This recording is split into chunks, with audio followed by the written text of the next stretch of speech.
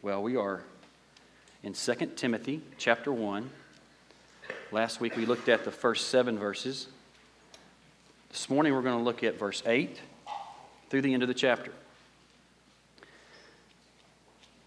Verse 8 through 18. What we saw last week is that Paul is in very bad shape. This is not good. He's not in a good situation. He is facing the worst in life at this point when he's writing a letter to encourage someone he's made a significant investment in. And in the midst of facing the worst that life can throw at you, he writes a letter of encouragement to somebody else. And he's encouraged Timothy to stay in the game, fan the flame of your gifting among the people of God. You have a spirit of power, love, and self-control because that's who God is. That's what's available to you. And so then he turns and says some things here about not being ashamed of him, of your testimony, and not being ashamed of the Lord. And so what we're going to look at, this is kind of where we're headed. We're not going to go in order piece by piece through this verse by verse, but I want to look at and show you how being unashamed is connected to being convinced. And then I want to look at the verses right in the middle of this passage of how does Paul encourage him once again. And then, of course, we'll look at the last few verses where Paul is saying some people have bailed out and some people have stayed. Okay, so that may not be real clear to you right now, but hopefully it will be in a minute. So let's read this. Verse 8, 2 Timothy chapter 1, verse 8. And he says, therefore, so we got to remember, what is he saying? Therefore, because you have this available spirit of power, love, and self-control, therefore, do not be ashamed of the testimony about our Lord, nor of me, his prisoner, but share in suffering for the gospel by the power of God, who saved us and called us to a holy calling, not because of our works, but because of his own purpose and grace, which he gave us in Christ Jesus before the ages began, and which now has been manifested through the appearing of our Savior, Christ Jesus, who abolished death and brought life and immortality to light through the gospel, for which I was appointed a preacher and apostle and teacher, which is why I suffer as I do. But I am not ashamed, for I know whom I have believed, and I am convinced that he is able to guard until that day what has been entrusted to me. Follow the pattern of the sound words that you've heard from me in the faith and love that are in Christ Jesus. By the Holy Spirit who dwells within us, guard the good deposit entrusted to you. You are aware that all who were in Asia turned away from me, among whom are Phygelus and Hermogenes. May the Lord grant mercy to the household of Onesiphorus, for he often refreshed me and was not ashamed of my chains. But when he arrived in Rome, he searched for me earnestly and found me. May the Lord grant him to find mercy from the Lord on that day. And you well know all the service he rendered to me in Ephesus. Paul uses this word, unashamed, or don't be ashamed. He uses the word a lot. You heard Scott preach on it, I think, last spring in Romans 1, when Paul says, I am not ashamed of the gospel because it is the power of God. And so he uses this word, being ashamed, and he always uses it when he's facing trouble. When trouble comes, don't be ashamed. I want you to kind of understand why he's using that word. Paul, his faith was a very public faith. His faith was not something that he kept to himself. He was very bold with his faith. He spoke up to unbelievers and believers about the good news about Jesus and its implications. He's not hesitant with his faith or to speak up about it. In any circumstance, in any situation, he's engaging city leaders, politicians, economic leaders, men in the marketplace. He is speaking up and he is bold about this good news. And so his faith, because it's a public faith, it causes some trouble, and it brings some criticism, and it brings some offended people around him. And we know that to be true because the Bible tells us this is going to be an aroma of life to some and an aroma of death to others. Some are going to love it, and most are going to think it's foolish. So we shouldn't be surprised that when you're public and you speak up and out about your faith and about Jesus, it's going to cause some friction. There's going to be some tension. And that is definitely happening with Paul. In fact, he is ridiculed, left all alone.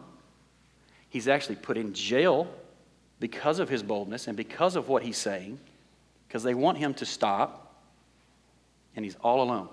And now, at his first hearing, no one stood up for him. Not one person, not one believer, not one friend stood up for him. And now his next hearing, he knows he'll be given a sentence of execution. And so he's in a tight spot.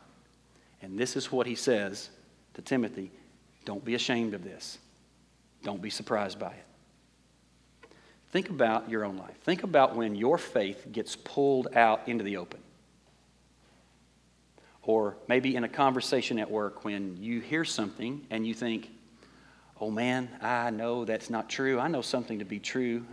I've been equipped to speak into this, but should I say something? Well, will the room get awkward if I speak up? If I'm bold? Will I offend them? I don't want them to not like me. I don't want them to not be friends with me. When should I speak up? When should I not? And those feelings, that knot you get in your stomach, that's shame. That's believing or telling yourself, or maybe other people telling you, you should be quiet and not do that. You should not say those things that offend me. You should not say those things that make me feel uncomfortable. You don't call me to repentance. You don't say things that are going to unnerve me, even if they're true. And that's shame that we feel. Maybe many of you who have unbelieving extended family members. I know I've heard you tell the stories, and I've known many friends who, when their faith gets pulled out at the dinner table over the holidays, or something gets said about Jesus or his church, and your extended family rolls their eyes, just rolls their eyes at you and your faith. And because they make you feel like you're weak, you need religion, they don't buy it, right? And that feeling you get when you think, I don't want to talk about this here in front of these people. I don't want to alienate. I don't want to offend. I don't want to hurt any feelings. That's shame.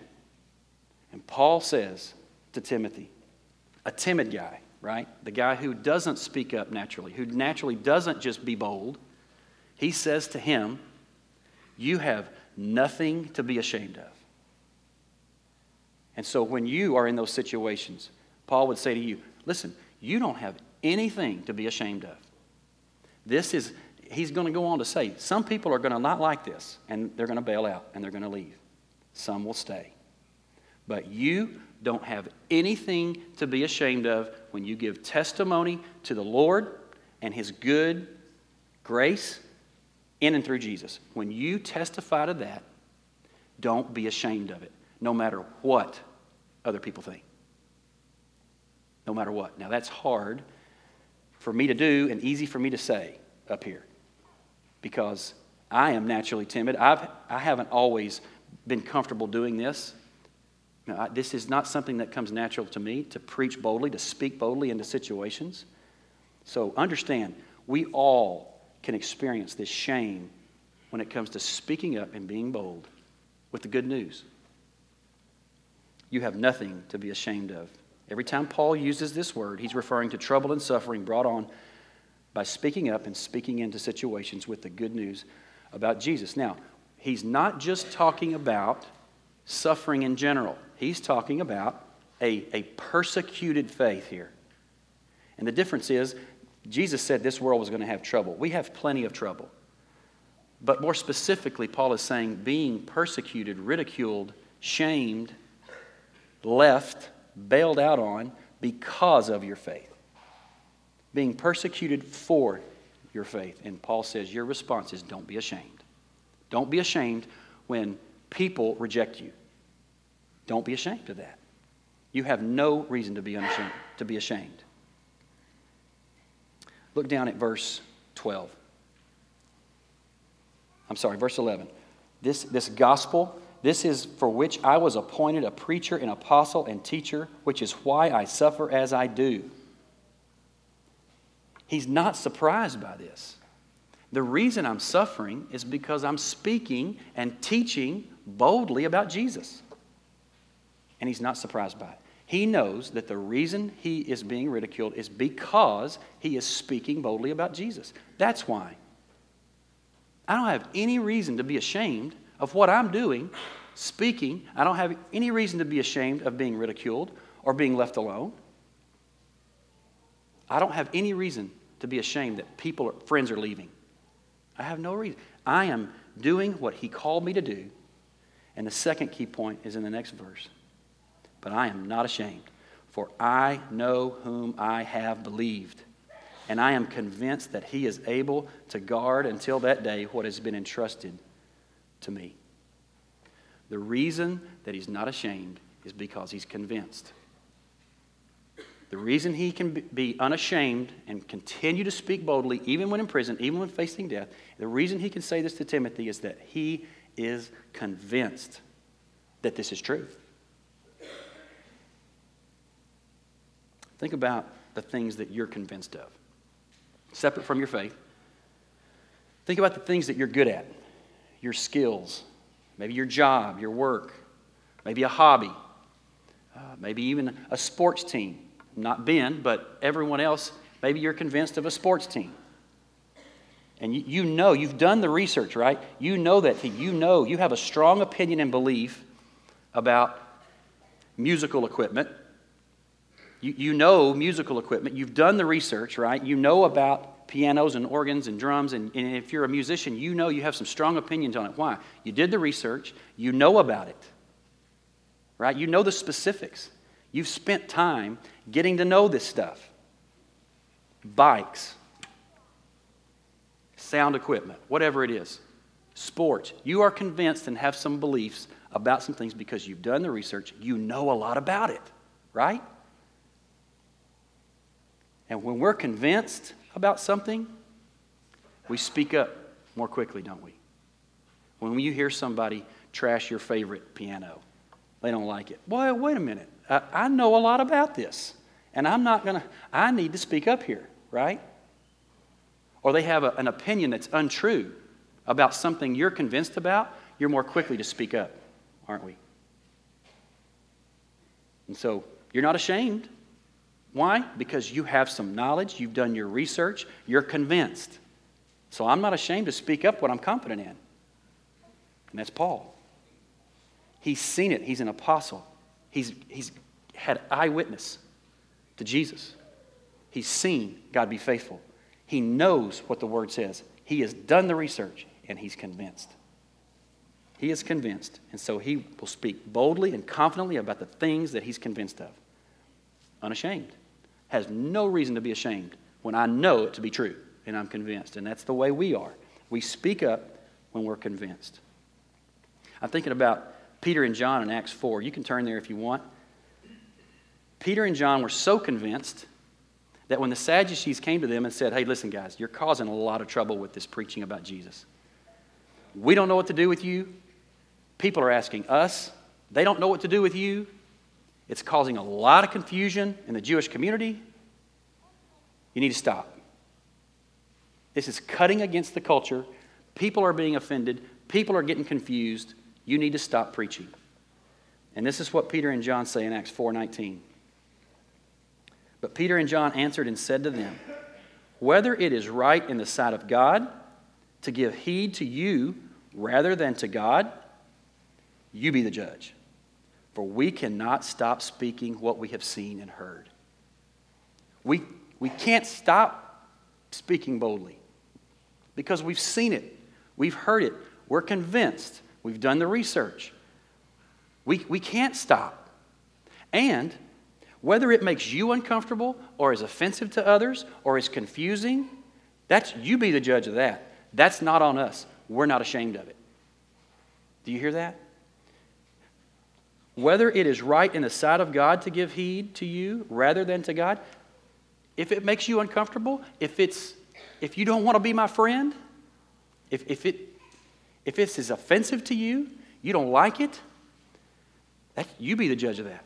But I'm not ashamed to speak clearly and boldly about the good news about Jesus. In fact, we can't stop. And we're not going to stop. Unashamed. You see it?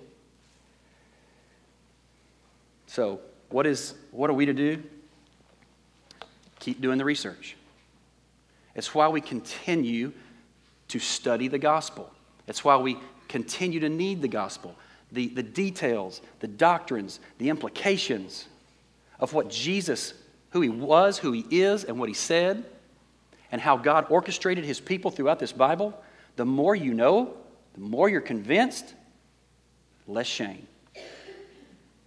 The more you know, the more research you do, the more convinced you are, the less likely it will be that you're ashamed of it, because it will bring trouble when you speak up. It will not be easy. It will be offensive, and it will be defining when we speak boldly. Acts 1:8 tells us, when Jesus was about to go and ascend into heaven, he told the disciples what? You will be my witness everywhere, to the ends of the earth. You will be my witnesses. That is not an option for us. It's not an option for us to say, you know what, I like to believe in Jesus, keep it to myself, not offend people. I hate the tension and the conflict that comes with speaking up about what I know to be true. It's hard. And I just would rather keep it to myself. I would rather it not be difficult. I'd rather not offend anyone. I'd rather not have to answer the questions. It's not an option. You will be my witness. It's a charge. It's a call. You will be my witnesses in Jerusalem, Judea, Samaria, and the uttermost parts of the earth. And that's not an option either. We will engage being his witness everywhere we go. This faith, I mentioned it just a second ago, is a faith that cuts against the culture, right? We already know that Paul has hacked off some people, much like Peter and John did. The Sadducees didn't like it. Politicians didn't like what he was saying because it cast a shadow on their power when he talked about the power of God and Jesus.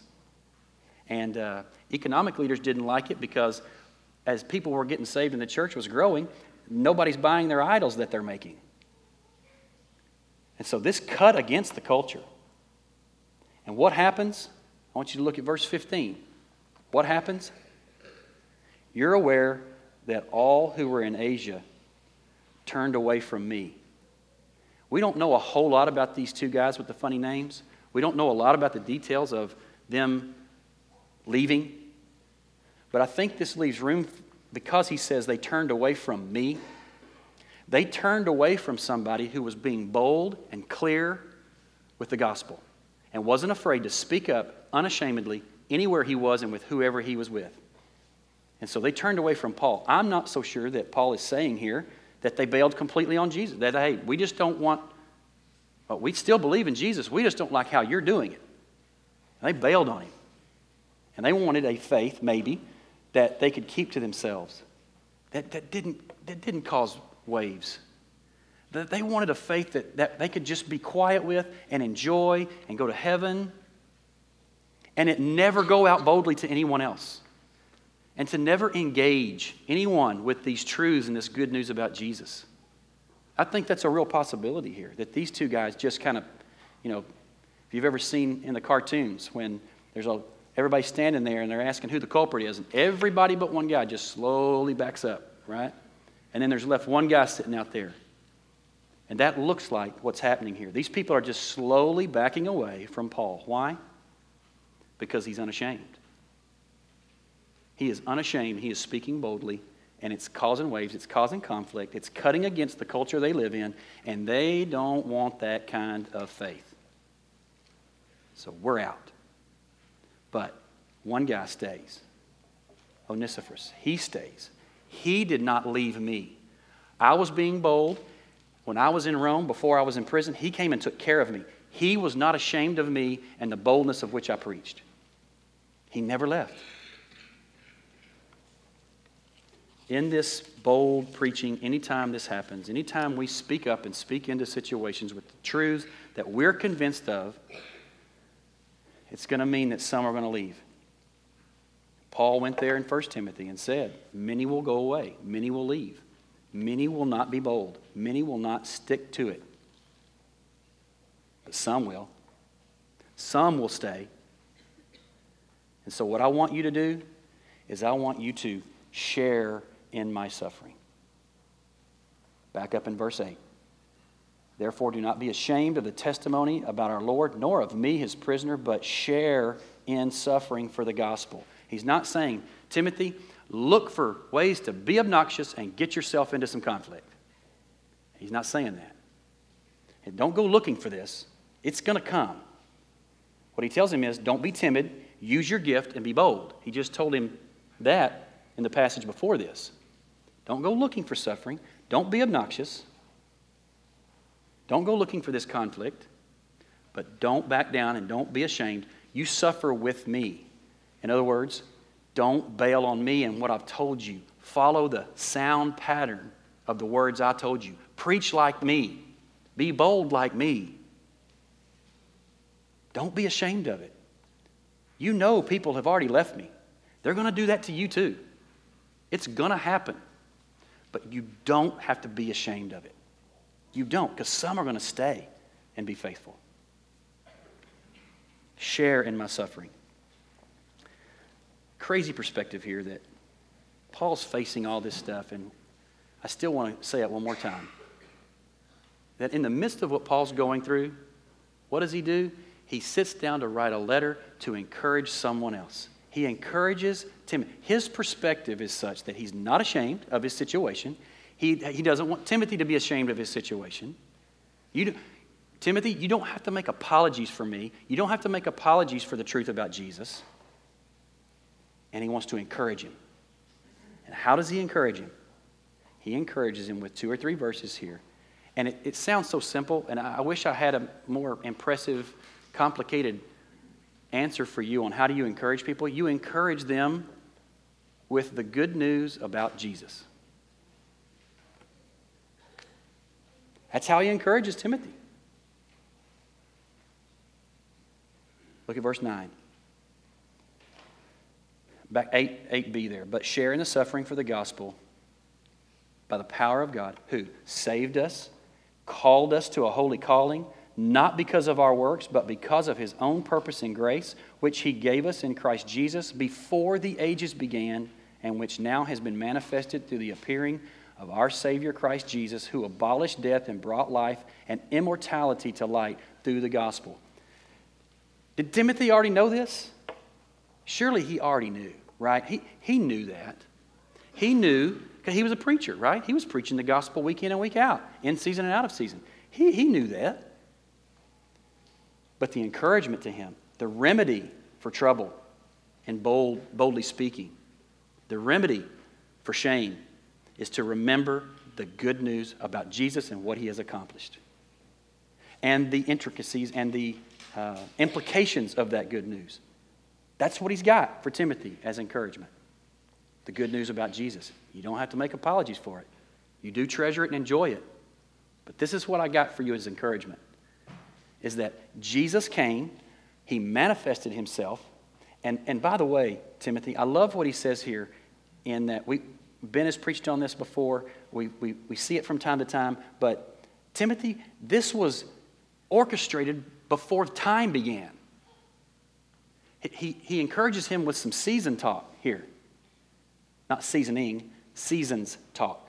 He encourages him with, this has been established, your faith and my faith being called to Christ has been established before time began. This is seasonal, Timothy. What's the first question that you ask when you get that virus, that nasty stomach virus? Oh, Lord, how long will this last? Right? When will this be done? You get the flu, how long? Is it going to be a week? How long is it going to be? And what Paul is reminding Timothy here is Timothy, man, before your life even began, this was established. Christ accomplished something that before time began, you were chosen, Ephesians 1, before the foundation of the world. You need to rest because you're in a season and this won't last.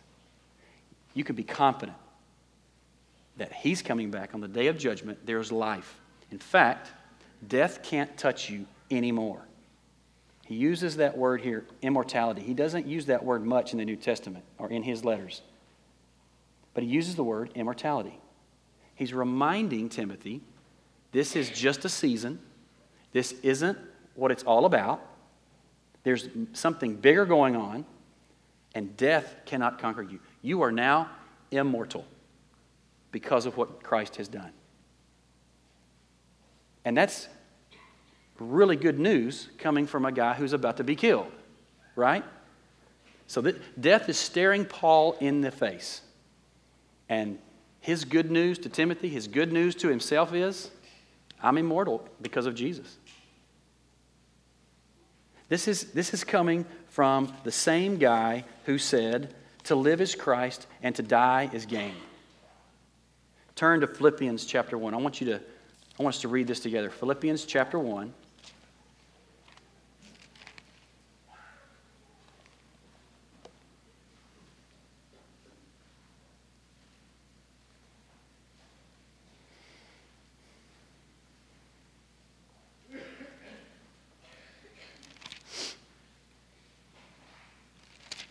Make sure I have it right. Yeah, verse 19.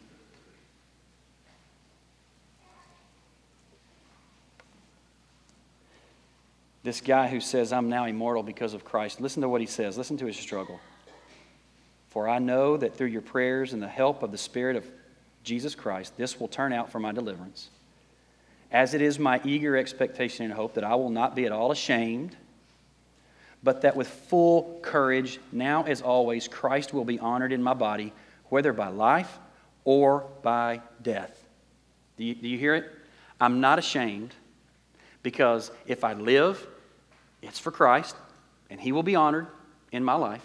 If I die, I go to be with Him, life forever. Do you hear that? Don't miss that. You can't be ashamed. I can't be ashamed of, I can't make apology for this. I can't stop speaking about it. If I live, Christ. If I die, Christ.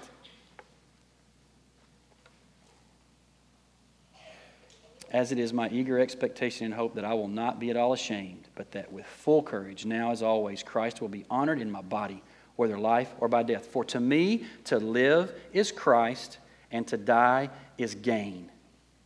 If I am to live in the flesh, that means fruitful labor for me. Yet which shall I choose? I cannot tell. I am hard pressed between the two.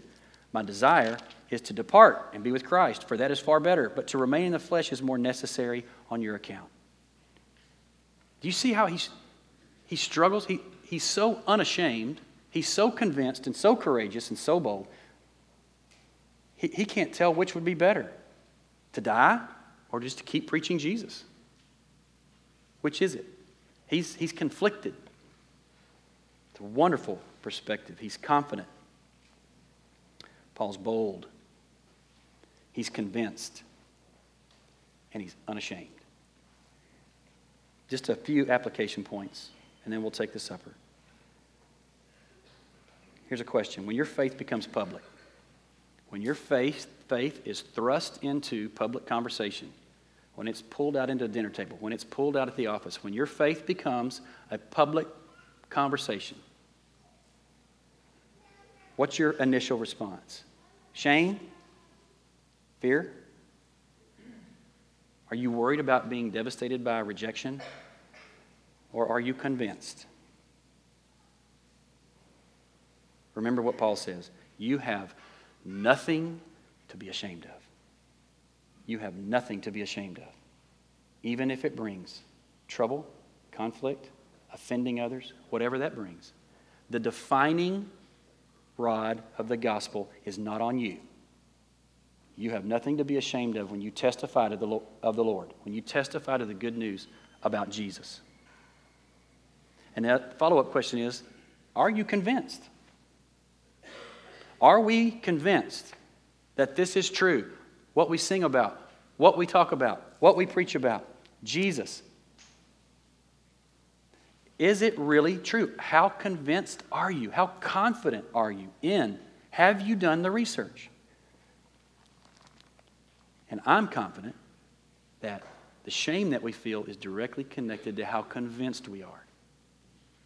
So let's get convinced. Let's keep working on our confidence and being convinced that this is true. I believe, help my unbelief. Second thing is relative to our suffering. What Paul is talking about here, this persecution. If this perspective, this confidence, this convinced, bold preaching in Christ, if it can sustain Paul, is it not worthy? Is it not capable of getting us through our sufferings? The knowledge that death has been conquered, our main problem, that knowledge that He has saved us before the foundation of the world, before time began, that all of the suffering is not chaotic to Him, power, love, and self-control. He is all-powerful. The knowledge of God and the good news about Jesus is the remedy for speaking up, not ashamed. If it's enough for Paul and his situation facing death, isn't it enough? Shouldn't it be enough for us? Last thing. When you hear Paul in Philippians 1 say, man, I don't know what would be better, to live for Christ or to die and be with Him.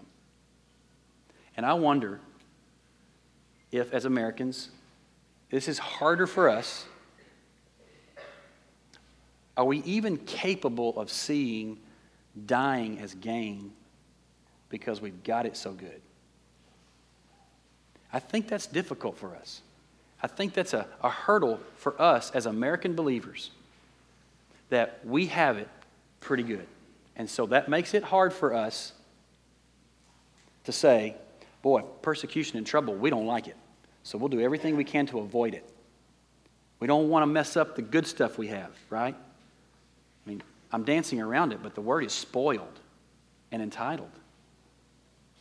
Or are we willing to say, yes, we have it good? I mean, Paul is the same, this is the same Paul that said in 1 Timothy 6, enjoy the good things God's given you. But boy, you better be careful with it. And can we say with Paul, man, living or dying, live for Christ, die, be with Him. It's a toss-up. That's a convinced faith that doesn't back down and that is bold and speaks up and speaks in. And I pray He does that in us and continues to use us in that way. But remember what he said, especially for those that preach and teach, get ready. Get ready.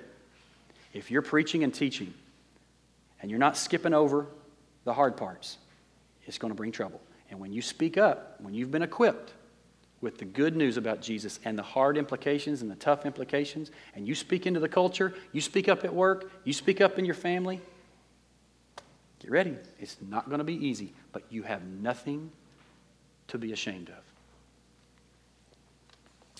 As we prepare to take the supper, I want to look at one passage here, and it's a favorite of ours, I think, ever since Ben preached through John. John chapter 6. Jesus says something that offends the crowd. He says this, so Jesus said to them, truly, truly, I say to you, unless you eat the flesh of the Son of Man and drink His blood, you have no life in you. Whoever feeds on my flesh, drinks my blood, has eternal life. I will raise him up on the last day, for my flesh is true food. My blood is true drink. Whoever feeds on my flesh and drinks my blood abides in me and I in him. As the living Father sent me, and I live because of the Father, whoever feeds on me, he will also live because of me. This is the bread that came down from heaven, not as the fathers ate and died. Whoever feeds on this bread will live forever. Jesus said these things in the synagogue as He taught in Capernaum. And what happens? They're offended by that. How in the world are we supposed to feed on Him? Is he talking about being a cannibal? Why is He trashing our heritage, our Jewish heritage? Why is He saying now that all of a sudden He's it? They're offended by what He says. Either it grossed them out or they're offended that he insulted their heritage. And he's saying, oh, you're now it? You're the one? God sent you to be what we need, and that's all? And what happens in verse 66? After this, many of his disciples turned back and no longer walked with him. They bailed. So Jesus turned to the 12 and he said this, do you want to go away too? Simon Peter answered him, Lord, to whom shall we go?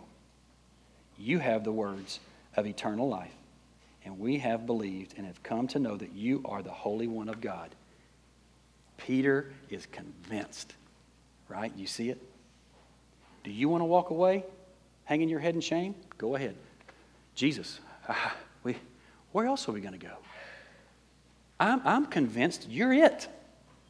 I'm convinced you're it. I have nowhere else to go. I am unashamed and convinced that you are true. So as we take this supper, we're going to take it, hopefully this morning together, convinced and unashamed to testify to its goodness.